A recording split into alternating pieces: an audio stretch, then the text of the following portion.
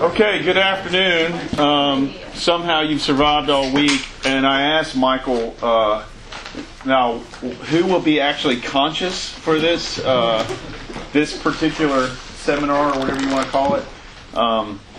So I hope you've had a good week. Anything that you've learned about youth ministry, suffering, any good stories you want to share before we get started? Because I'll share a few. So, yeah, everybody's alive. Yeah. Barely. Okay. Let me open with some prayer and we'll get started. Gracious Father, we come at the end of this day, and we are tired, and we pray that you would give us grace to remember what we need to remember, to think through how you might meet us and greet us with your kindness, to remind us that we're not crazy as disciples who seek to follow you, pick up a cross, and follow after you. Help us to believe that you are good, that you are our Father, and indeed you have given us good gifts, perfect gifts in the Lord Jesus Christ. So we thank you for the high calling of ministering your gospel and being celebrators of the very gospel of your grace to us. So help the one who teaches and help us to hear and encourage one another in faith and good deeds, we pray in Jesus' name. Amen. Amen. So I said, Michael, why are you picking me to do this? And he probably said something like, because you've screwed up so much in ministry, there's a tremendous amount to be taught. I did youth ministry for 10 years, campus ministry for 7 years. I planted a church for 11 years, and now I lead a church planting network, West Tennessee, Mississippi, Southeast Louisiana. So that's my new calling that I've had for the last year.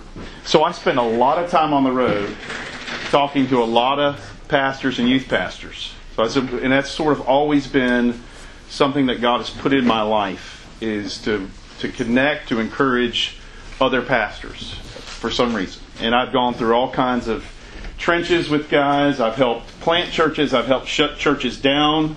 I've helped pastors get released from their churches, and I've helped pastors find calls to their churches in my roles that I've played in different areas of life. And so I can promise you this: after 20 years of gospel ministry, being married 26 years, there are lots of losses and crosses. Right? There's just a lot of junk in the trunk. There's a lot of baggage, a lot of struggle. So Jack Miller's great comment is, discipleship is screwing up in front of others. And so here I am to share some of that with you. I've been married to Kathy for 26 years. We have 5 kids. My oldest is married, and she is involved in a cross-cultural ministry in the middle of Mississippi. My other son is about to be married in February. He'll be doing youth ministry in Jackson, Mississippi. And then I've got 2 in college and 1 still at home with me. So it's a privilege to be here with you and really just say, as we think about ministry and ministry in the church, we are perpetually dealing with people who are volunteers, but you, for the most part, or many of you, are getting paid to serve those volunteers. And so you realize that the church is the most complex organism to even work near or around. And we're even members of those churches, and it's complicated, right? And so it's good to remember the sovereignty of God, that His grace is greater than all of our sins, and He loves working through the chaos. So I'm living proof of youth ministry and campus ministry. The messier it gets, the more beautiful God's grace appears when we enter into a lot of junk, especially as things change so very, very quickly. And so I work with a group called Bent Tree. I'm on a board that helps pastors kind of retreat away, do part of what you experience here, which is just really rest, wisdom, and fellowship. And then you get a lot of stuff. You got more stuff than you can shake a stick at with books and things you were learning. But this video has always made me laugh, and it's a little Imago Dei crushing, kind of image of God crushing, but nonetheless should prepare our time to talk some more. Marriage and family. It's sometimes like. Being a pastor is sometimes like. Parenting is sometimes like. Everyday stuff of life. Being a pastor, sin, your sin, other people's sin, sometimes like.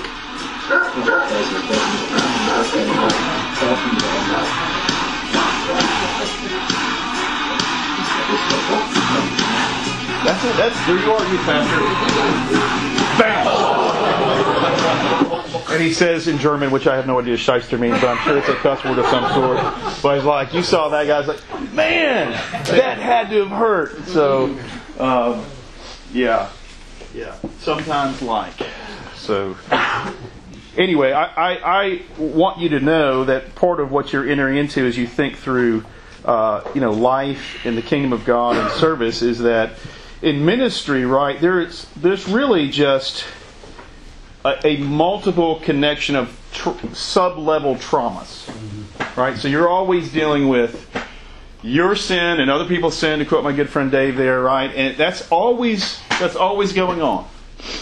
And then there are those days as a pastor, youth pastor, leader, that you realize you're just waiting for the real trauma to hit, right? You're waiting for the spike from the parent or the kid you've been working with, and they go off the rails. And you're just waiting. So we just had a church planter, and I only had 9 of them in my network. And this church planter, 57 years old, one of the best church planters we had, and he just died of melanoma cancer trying to plant a church on the coast of Mississippi where they had not had a church plant for 40 years.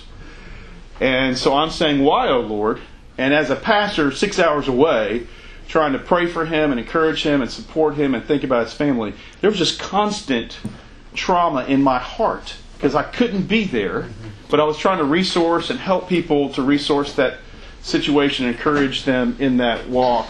And I couldn't, this was Friday before Christmas. I'm by his bedside, and he doesn't look like he'll make it to Christmas. He made it up to the 10th of January.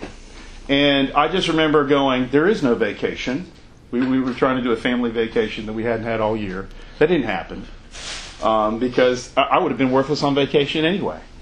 And so we are always living in the context of drama. And we believe this sort of biblically, right? We're living in the drama of God's redemption, right? He's buying back lost things. He's renewing broken things, including us, hopefully, Lord willing. And so we just need to constantly be mindful that we are living, everyone is living in some kind of trauma. And that's not to over-psychologize that. It's just to say that sin has really messed things up. Right? One of my favorite sayings I did campus ministry is sin makes you stupid. And it's true. And it disorients us. It causes all kinds of rifts between us and others around us. And so it's important to be mindful of that. So the motto that I've had in my home with my boys and my daughter, but particularly my boys, I say, give me the motto. I just have to point. I say, when I point to you, what are you going to tell me? And the motto is this: every one of us is insecure, like Michael, and every one of us, every single solitary one of us needs to be encouraged. I don't care where your senior pastor is or wherever. I've dealt with pastors who were in their 60s trying to figure out retirement, and they were mighty pulpiteers, men of great faith, and are still, but they are becoming less than the person they thought they were once, right? And they are deeply rooted in insecurity, longing, right, to have their identity once again found in Jesus. So we're all having an identity crisis. If the motto is true, if everyone's insecure and everybody needs to be encouraged, we're all having an identity crisis. And the question is, am I going to find my identity in Jesus today or not? We're going to try to find my identity in my job. Am I going to try to find my identity in trying to get past this issue with this parent or with your pastor, friends, co-workers, whatever it might be? So every one of us needs to be encouraged because every single one of us is insecure. Whether you're an extrovert or introvert, whether you're braggadocious or you're self-effacing, all of us need the gospel of God's grace. So my favorite Bible verse has been John 2:24-25. Right? So this is, you picked a life verse. I picked this when I began doing youth ministry here in Nashville, Tennessee at Covenant Presbyterian Church. This became sort of my Bible verse that I've still held on to and celebrated even as a minister of the gospel. In verse 24, John writes this: "But Jesus, on his part, did not entrust himself to them, because he knew all people, and he needed no one to bear witness about man, for he himself knew what was in a man. So, this is right after Jesus has cleansed the temple. He will be crucified, right, for this act of sedition against the religious people, against the temple. This will be the reason why they crucify him. And yet, right after that, this is the language when many people are looking on at Jesus' ministry. This is his response to what they think they understand about Jesus' ministry. But Jesus really understands the ministry he's doing and the people whom he's working with, right? So he knew what was in the heart of a man, and he did not entrust himself to anyone. It's my favorite way of saying Jesus was going to toe the line to redeem his people for his own glory. But interestingly, right, the rest of John's Gospel and the rest of the Gospels is that Jesus actually uses all those men and women to make much of the kingdom of God. That's the miraculous part, right? You get John's summary of Jesus' ministry and his understanding, the beloved servant of Jesus, and yet we know that he ends up using people like you and me to serve his great name. So Jesus is towing a line for gospel ministry and his glory. He uses people like us. This means that somehow, if we're going to find our identity in Jesus, we're looking for our identity in Jesus so we would have assurance, right? Assurance in the gospel. That's a big deal. We don't talk much about assurance as much anymore. I don't think, I haven't heard many sermons on assurance as of late. I can't recall preaching a whole sermon on assurance. I think it's just something we say we should assume. But if we're going to find our identity in Jesus, then it's about the good news that God actually has placed the sealing of his grace by the power of the Holy Spirit into our hearts.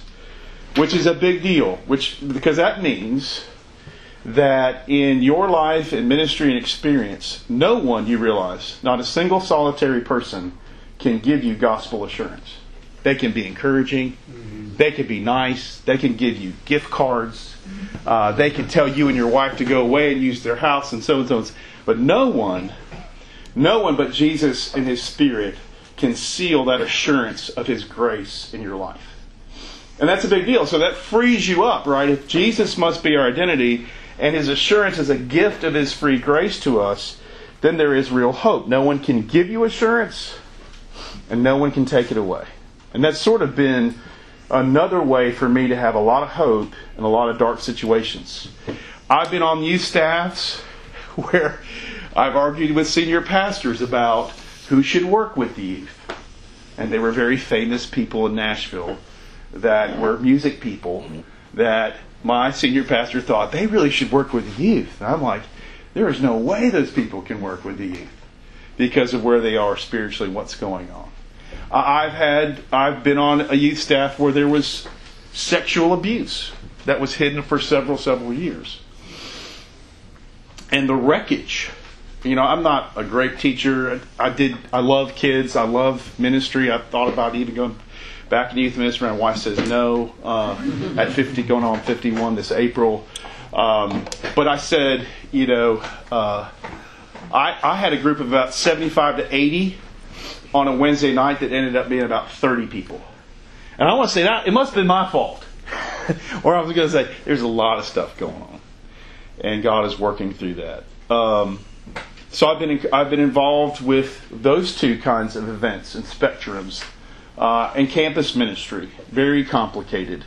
Very many political situations, even doing campus ministry, where there are more than multiple churches that support your ministry. And they have all kinds of expectations about college students and where they should be showing up on Sunday mornings. So I've had to have these verses to give me a lot of hope and encouragement.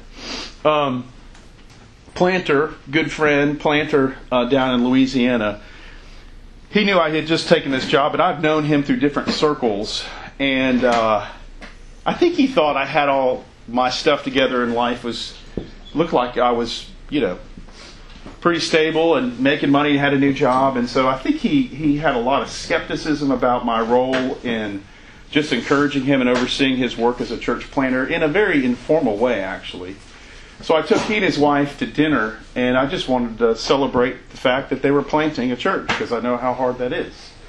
And when you go out with your wife and you're planting a church, we had a running joke. How long did it take us in our dinner together to start talking about the church plant or ministry?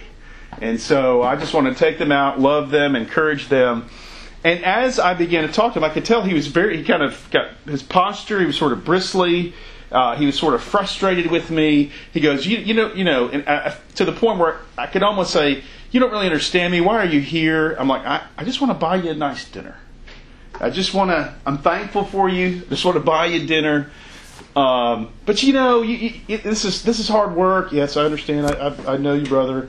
And then he started sharing some of the things in his life that I might have known about in part. And then I began to share things in my life. Right, and then it's like the whole dinner changed, because then he realized I wasn't just coming there to check up on him.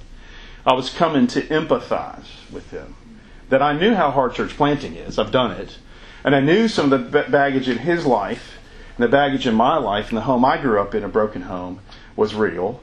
And so I began to share that. It was amazing how powerful, even in those few moments where everything just changed.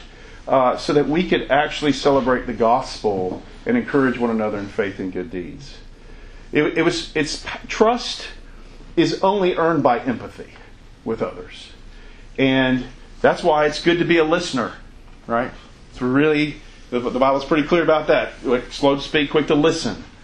And when you are entering into parents' lives and you're entering into even the lives of other pastors around you or students, remember, everybody's insecure. Everybody needs to be encouraged.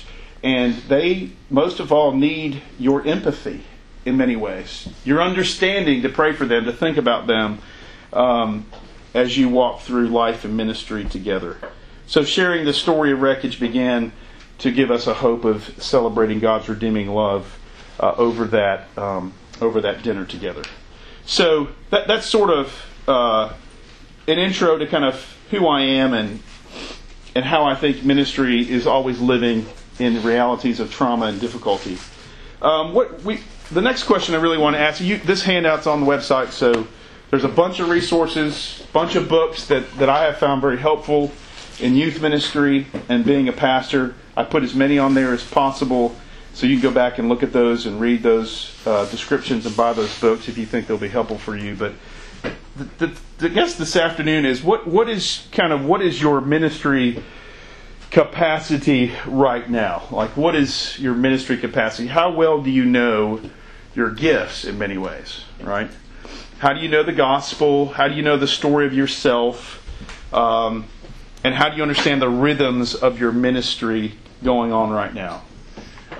So I would say everybody's got to learn how God has wired you. So if you're finding your identity in Jesus, and you really are sensing His assurance and grace to you, which is Ephesians 1:13 and 14, which I wanted to read to you, so I'll read it to you now so I forget it. In Him you also, when you heard the word of truth, the gospel of your salvation, and believed in Him, were sealed with the promised Holy Spirit, who is the guarantee of our inheritance until we acquire possession of it, to the praise of His glory. That's an important verse, again, to be mindful that everybody is wired so differently. And so when you come to a conference like this, church planners conferences, RUF conferences I've been to, RYM conferences I've been to in the past, you always meet a robber, don't you? There's somebody always trying to rob you at conferences like this. And that robber, his name is comparison, right? The robber of all joy is comparison. And yet, we live at a perpetual cycle of comparing ourselves to so-and-so and such. But you've got to know yourself and your story so that you can build out particular rhythms of ministry that work for how God has wired you. So if you're not a type A person, quit trying to do type A kinds of things. You might, if you're like me, highly relational connector, I'm good at focusing on admin for about 30 minutes on this one thing. Don't ask me to do 10 things at the same time. And I'll be really good. It's It's going to take me 30 minutes, and you're going to get the best 30 minutes of Clint Wilkie for this particular admin, but I'm going to be better over here. And sometimes in my own ministry, even as a pastor, I knew myself well enough to go, you know what? I'm going home taking a nap. It's Tuesday. Wait, it's Tuesday. You just started. I took Mondays off usually. I was like, I'm exhausted. And I'd go home and I'd take a nap or I'd watch a movie and just kind of reload. Did that always happen? No. But I knew where I was at that moment as I prayed and as I was seeking to take the means of grace seriously in my life, that I needed a break. And this is how God wired me. So that's it. Do you know how God has wired you? Who's encouraging you and how you are wired? Who are the people that know you well enough to speak into your life and to encourage you and remind you that this is why they love you, this is how you've been made, and celebrate who you are as an image bearer of God, redeemed in the blood of Christ? I just think it's very important that you kind of understand your ministry capacity and the rhythms of your ministry style, even with who you are. And there's going to be all kinds of people, your youth committees, your pastors, and all kinds of expectations that are going to try to force you into a grid. And so if you were in John's seminar class, whatever, 90% of pastors are not in pastoral ministry anymore, right? So, like 1,800 pastors leave the ministry a month. Of 4,000 churches that are planted every year, 3,700 shut down. Okay? And it wasn't because they weren't super talented people. Some of these people were amazingly talented. And yet they just didn't have ministry capacity, didn't understand who they were in God very well, and they weren't listening to other people speak into their life, and they didn't develop rhythms that were healthy enough for them to have sustained gospel influence in ministry.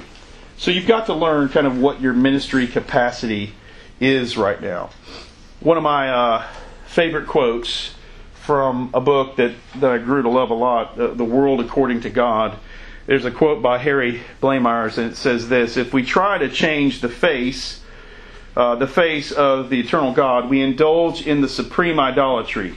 Yet this sin is committed among us within the church, maybe within ourselves. For are we sure, after all, that we pray to the true God this morning? And there's that book, Told Me So, Self-Deception in Christian Life. So don't over-spiritualize your life. You realize that you need to know who God is and who you are and made in His image.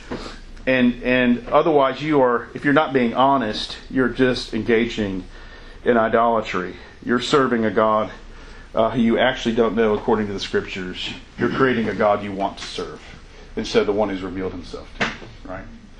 And so that's a huge challenge. Ministry capacity. Does that make sense? Any questions? Look, one of the things I used to do with my professors at seminary, some of them were better lecturers than others. But there's a few of them that were terrible lecturers. But if you threw the wild card out there and said, hey, Professor so-and-so, would you talk about this for a minute? It was gold. Like, awesome.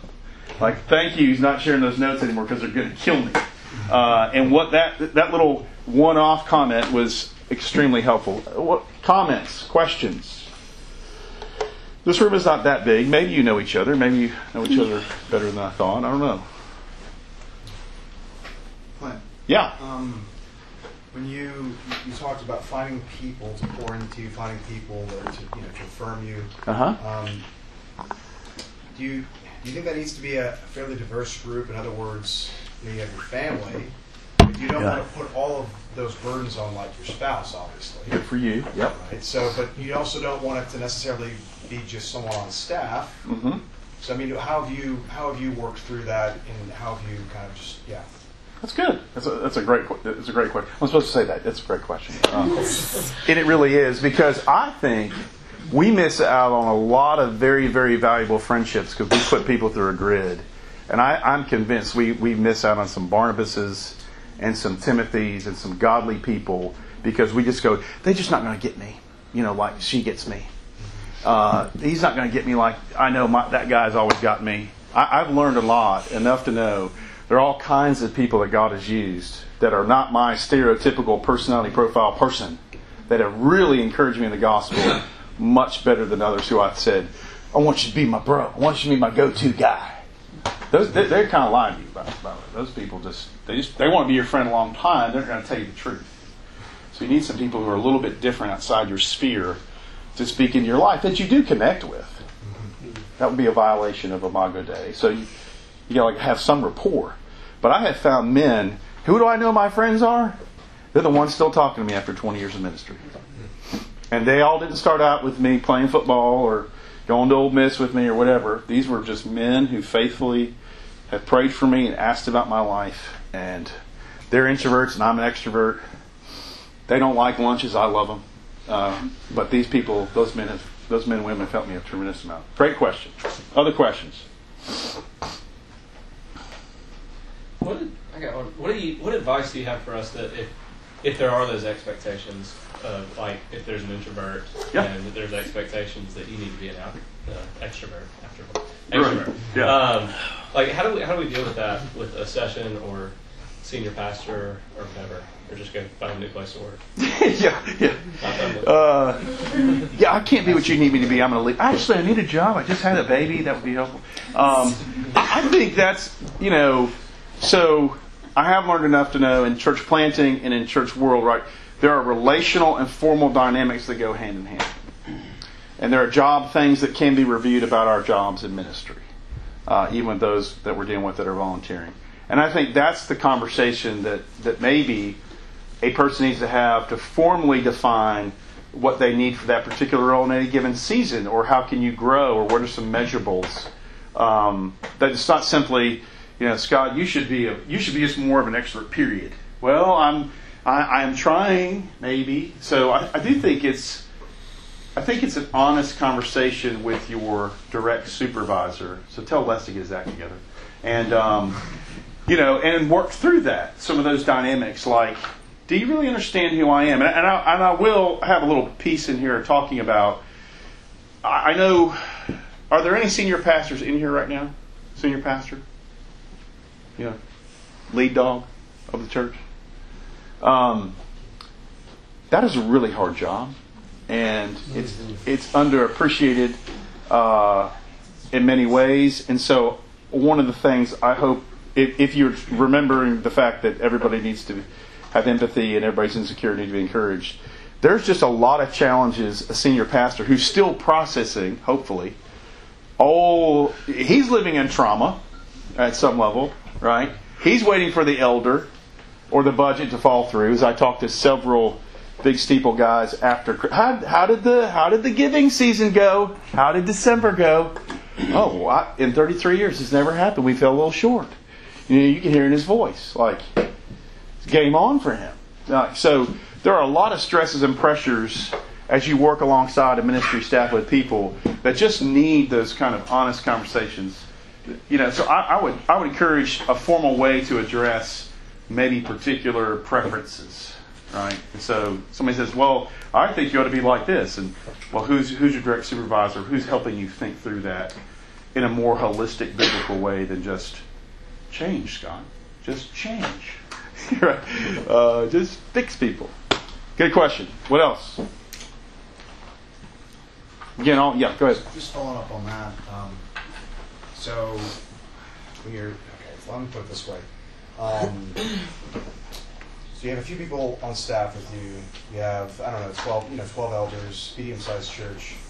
And you want to have these honest conversations. You want to be vulnerable with some people.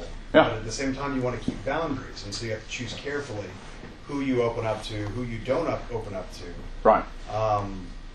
Just what are your thoughts on that? Just wisdom in that, because it feels like sometimes, well, hey, if I'm on staff with this person, I'm doing gospel ministry, you almost feel like I have to be vulnerable if we're going to know each other and be productive. But then it's like, at the same time, I don't want to open up and get fired, or open up and get rejected. So this is a wisdom issue. Yeah. Being honest doesn't mean you tell everybody what's going on, right? So I do think it's also, right, knowing the ministry capacity. There's a piece in here too as well of understanding the values of a team and how those are shared or not shared, and that is a challenge. So I wouldn't just open myself up to anybody on your staff or any pastor. He may not have the capacity to even think about your problems. He just wants you to do ministry the way He wants you to do ministry, which is not going to be good long term, and He can't really think like that forever. And if He does, He'll probably damage youth ministry and His own ministry. But I think you got to be careful in who you build, confidence, trust, confidence. We talk about this a lot in ministry: trust, confidence, relationships. How do you earn chips? We talk about, right? Relational capital and trust. And then when do we cash those chips in at certain periods of time? It takes a lot of wisdom. So you're talking about something about praying a lot and asking God to give you wisdom, again, to know what to say. It's what Jesus said to His disciples, and we don't think somehow this ends up in the church, but right, He said, I'm going to send you out like sheep amongst wolves. Right? And He says, be shrewd as a serpent and as gentle as a dove. As Van Til said, right, suave with the truth, strong with the truth, suave with the implementation of the truth. Right? And I think that's what you've got to wrestle with when you're trying to be honest. But you've still got to be honest to some level so that you can have a good formal relationship with somebody, even though relationally you may be very different. Does that help at all? Yeah. Any other questions? I got stuff, but we talk.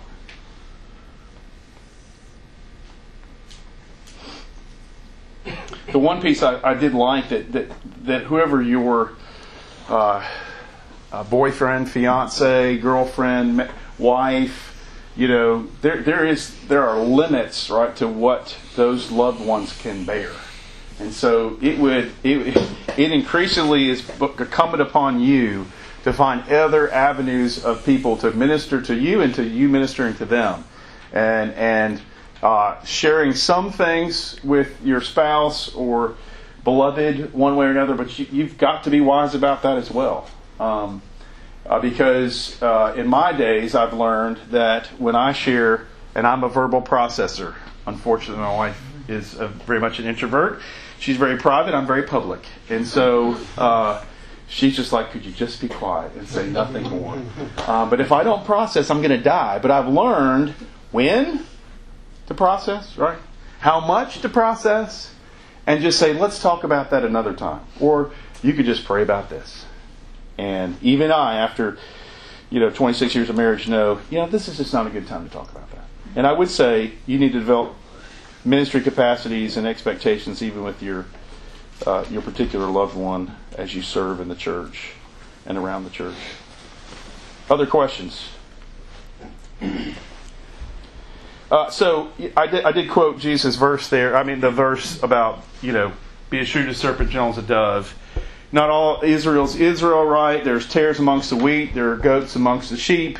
There's the parable of the soils. We have all these kinds of kingdom imperatives that help us be mindful and remember that the landscape is very, very complex. And we don't actually know who we're dealing with. And I saw, Les's chart over here, right? So we talk about the presuppositions, the theological presuppositions of justification and sanctification, or you think about reaching and equipping. Man, I don't know. You don't know when those are. You don't know if you're reaching or equipping. All right, and maybe some of you are equipping, you're reaching for the first time, right? Depending on how the gospel is shaping that particular person. So I would just be cognizant of the ministry landscape, and that the people we're dealing with is very, very complicated, and we need to be very, very patient. So I remember an illustration of a good friend of mine that ministry of any kind, we should think more of ourselves like medics than any other occupation in the world, right? And what does a medic on the battlefield look like, right? War takes place. The battle is raged on, and there's all kinds of people laying around. Some moaning, some you can't tell if they're dead or alive. And simply put, the medic goes right and finds folks that seem to be alive. They're checking pulses, they're administering morphine, what have you, to do their work to save the person on the battlefield. But not everybody gets treated the same, especially if they're dead. And you can't make dead people act like living people. I remember one of the great statements here, even in Nashville, my pastor said, Clint, I think we're trying to get unsaved people to act like saved people. I said, yeah, that's a profound thing you just said. And I think the same thing is true in ministry, youth ministry, and parents. There's tons of ways to be winsome and loving, but be mindful, right? That the folks we're dealing with, we're not actually sure where they are spiritually many, many times. I can't tell you how many times over the course of my life I put people in buckets or categories where I thought I understood where they were spiritually, only to come to find out that I was a fool. I had a letter written one time by a guy who, he said he came to Christ. He sent this letter to me, and I sent it to my elders and just said, guys, just be encouraged. This guy has come to Jesus, and it's been a product of what's going on among us, and I thought you'd want to read this letter. And I'm telling you, it was the best letter I've ever read by a Southern Christian. And that guy never came back to church about 2 weeks later. And I knew his sons and his family, and I ministered to him. And it was a reminder that after all that I thought I saw, I actually didn't see anything, apparently. And it was actually kind of embarrassing. But it was a reminder we don't know really where people are very often. So one of the quotes I had from a good pastor friend that God used here in Nashville to call me into ministry was, we need to maintain the fact that we need the heart of a child, right? Probably heard this. And we have to have the skin of a rhinoceros. Heart of a child and the skin of a rhinoceros. And that means that gospel kingdom imperatives need to be held in tension with pastoral wisdom. So there are all kinds of language, like shake the dust off your feet, love your enemies and pray for them, and the Beatitudes, so forth and so on. And so we need to develop, by God's grace, pastoral wisdom, even with these imperatives alongside them. The kingdom of God is for people just like us. So that's thinking about... come on now. That's thinking about ministry landscape. Now, the next thing we'll talk briefly about is, what does embracing a ministry of lament look like? A ministry of lament. So, if I was to do the interviews, right, if we all were to pull apart in the next 24 hours and I got to interview each of you and ask you a few questions, there'd be plenty of things that you would grieve or complain about. You would try for a while because you'd be putting your best foot forward, but eventually you'd just be a whiner and complaining about something. Right? That's just going to happen. But the question really before us is that the Psalms, the majority of the Psalms are made up of laments. And they're not all about like somebody dying. Laments have a lot to do with just changes of any type in any season of life. That there are real things that we have to grieve over so we can move forward. And so I think what we need to recapture in all kinds of pastoral ministry, but I think particularly youth ministry, with all the things that are going on, the articles I've attached about anxiety, the anxiety levels of youth are on par with, right, those who were institutionalized in the 50s and 60s. Right, those that they put in institutions, the levels now of anxiety for young people are greater than those periods of time back then.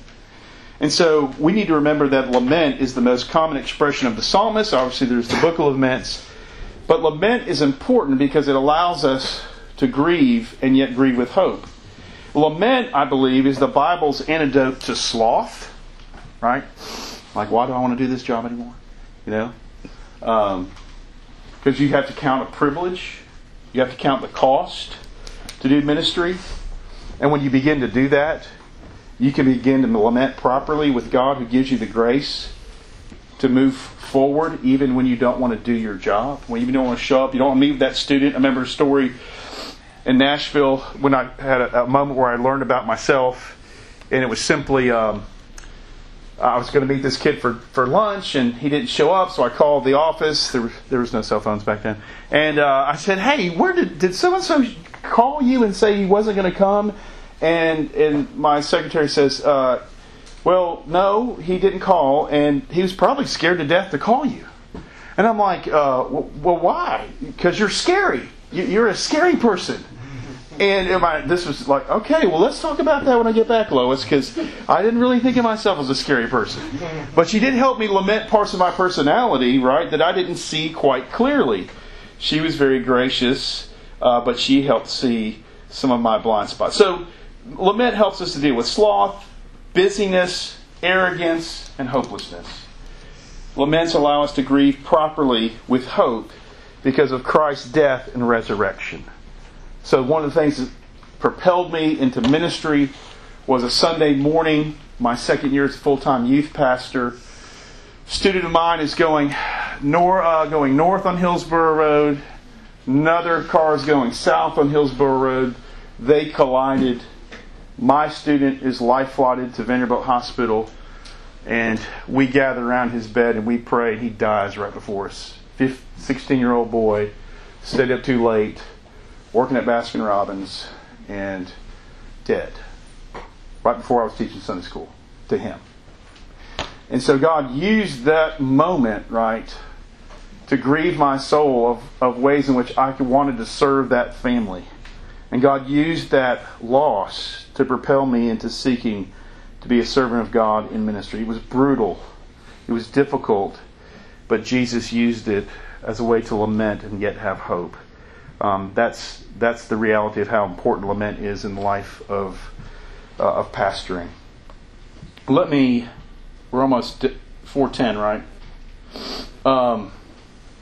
What would a healthy church system look like in your context? We've talked a little bit about this. Understanding shared values, developing realistic expectations with your pastor and ministry staff, right? So you can read the book The Advantage, so forth and so on. But are you having these discussions? Are you talking about because it's like in marriage, I have learned this much. My wife and I value completely opposite things. And so 90% of our arguments are because we just have different values about different things. And we haven't talked through those. And I didn't think that would bother you. Well, how did I not know that was not going to bother her after 26 years? Of course it was.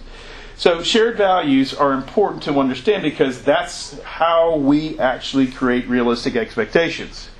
And if we don't do that, then we end up running over each other, hurting each other, and destroying the opportunity to work and have fellowship and unity together.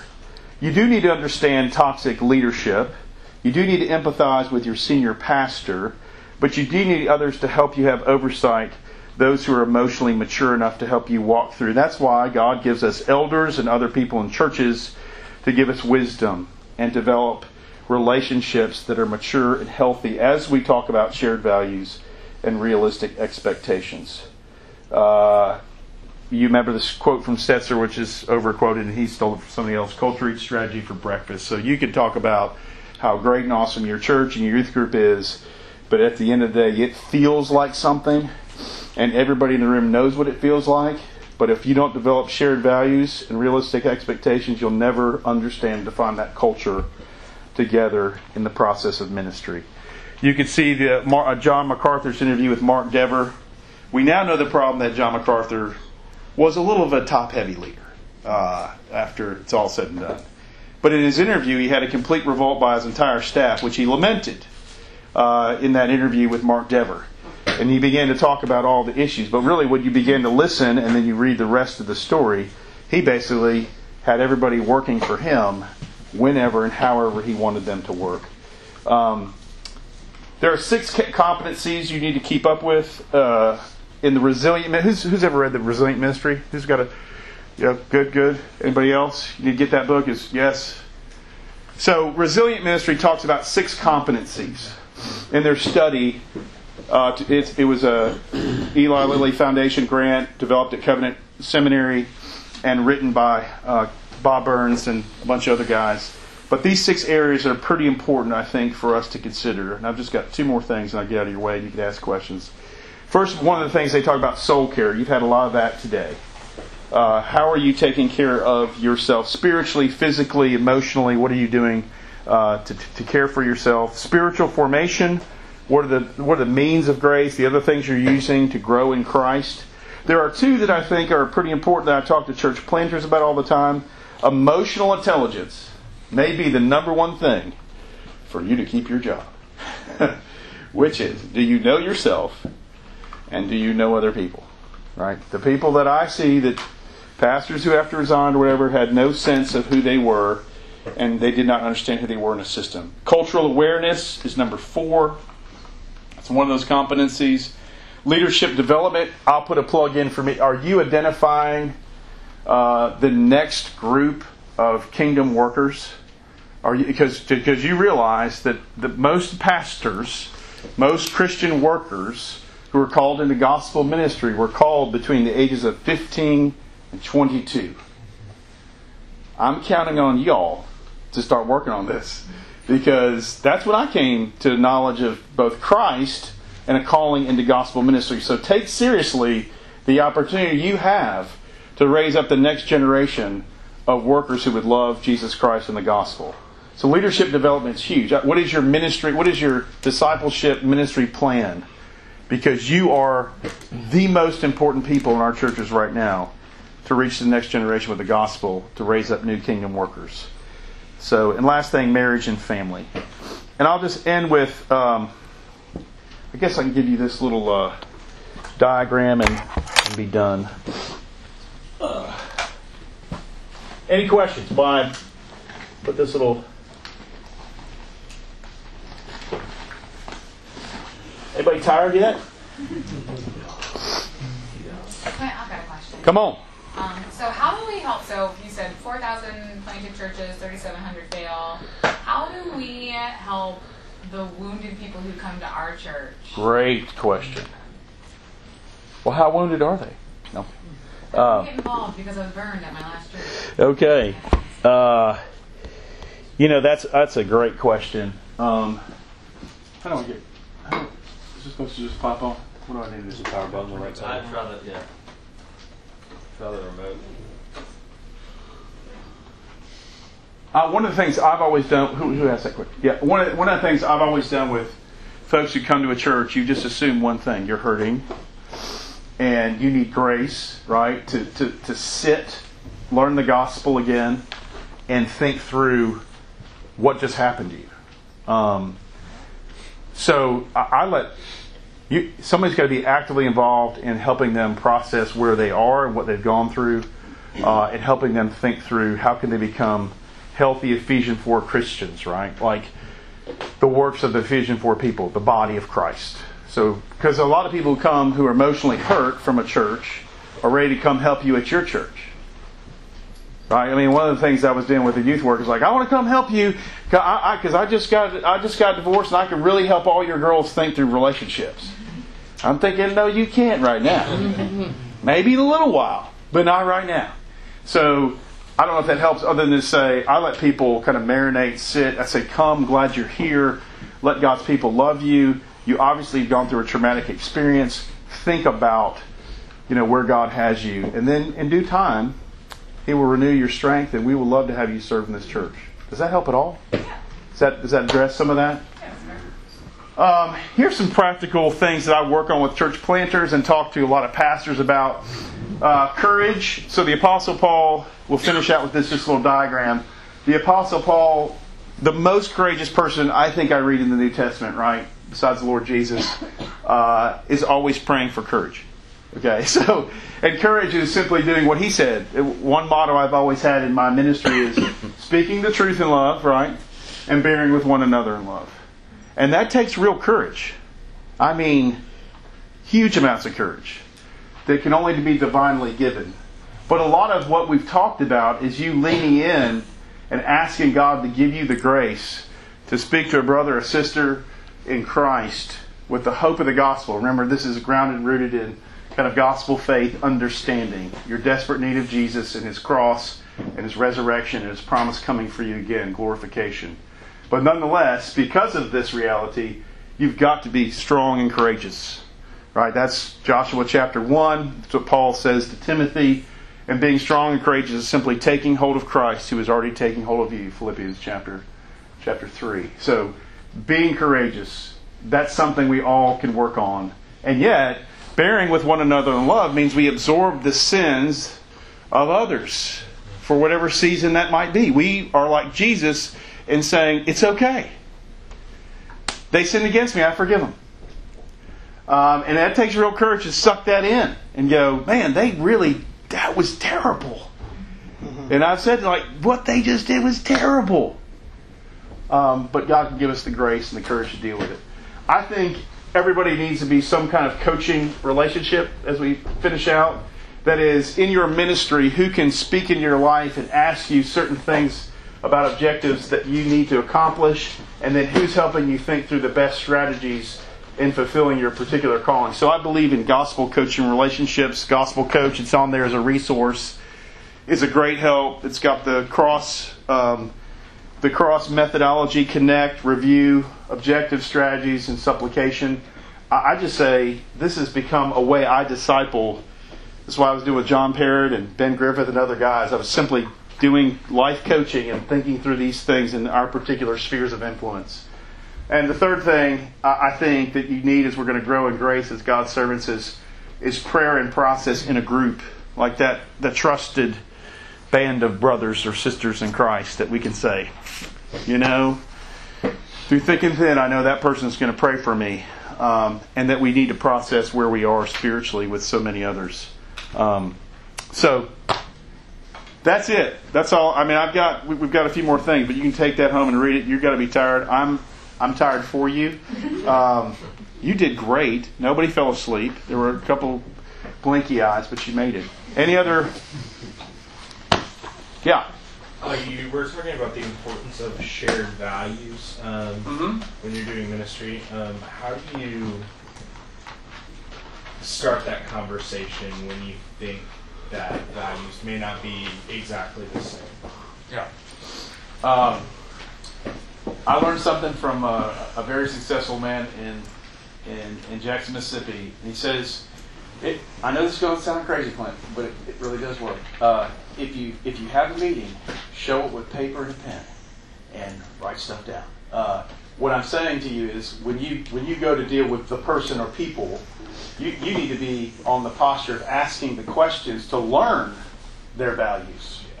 Right? So you want to know that person, whether it be your senior pastor, another, and half the time people that are venting or going off on you about something, that's like there's really 10 other questions behind that one question that you're getting, and you're not going to know that unless you're asking good questions. That's why I think coaching is important. Asking good questions that lead to other questions. And then you're really listening. You don't assume that I understand your shared values, right? Right, yeah. Oh, I know what you're saying, Pastor. Yeah. But you got to listen. You got to listen. So I think a lot of that is, are we sort of asking and really learning and empathizing with those we labor with, or are we just trying to answer people? Answers for me to do my work so I don't get in trouble, or answers so that you won't bother them anymore in their study? Great question. What else? Anything else?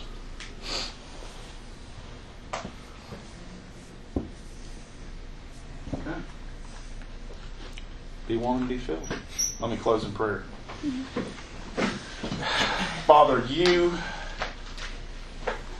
know everything about us, and you have never ever flinched. You have never ever treated us like our sins deserve. Indeed, you are slow to anger and abounding in loving kindness. And we thank you that your patience and your kindness really does lead to repentance. So help us to be people who celebrate the joy and the wonder and the power and the privilege of serving Christ and His church. Would you give us the joy of your salvation? We can't even produce that in us, but you can. And you promise to do so in Jesus and by the power of your Holy Spirit. So send these brothers and sisters out with the hope and the joy and the power of the gospel of grace. We pray this in your name. Amen. Amen. Yeah, so I'm glad there was no serious whiners. That was my main. I was going to end. You better be thankful. I was talking to, some of you know Jean Larue. I was talking to him. What a privilege you have to study God's Word and let God's people pay you to do that. So be thankful. Send some more gift cards out and go and serve well. Thank you, guys. Thank you.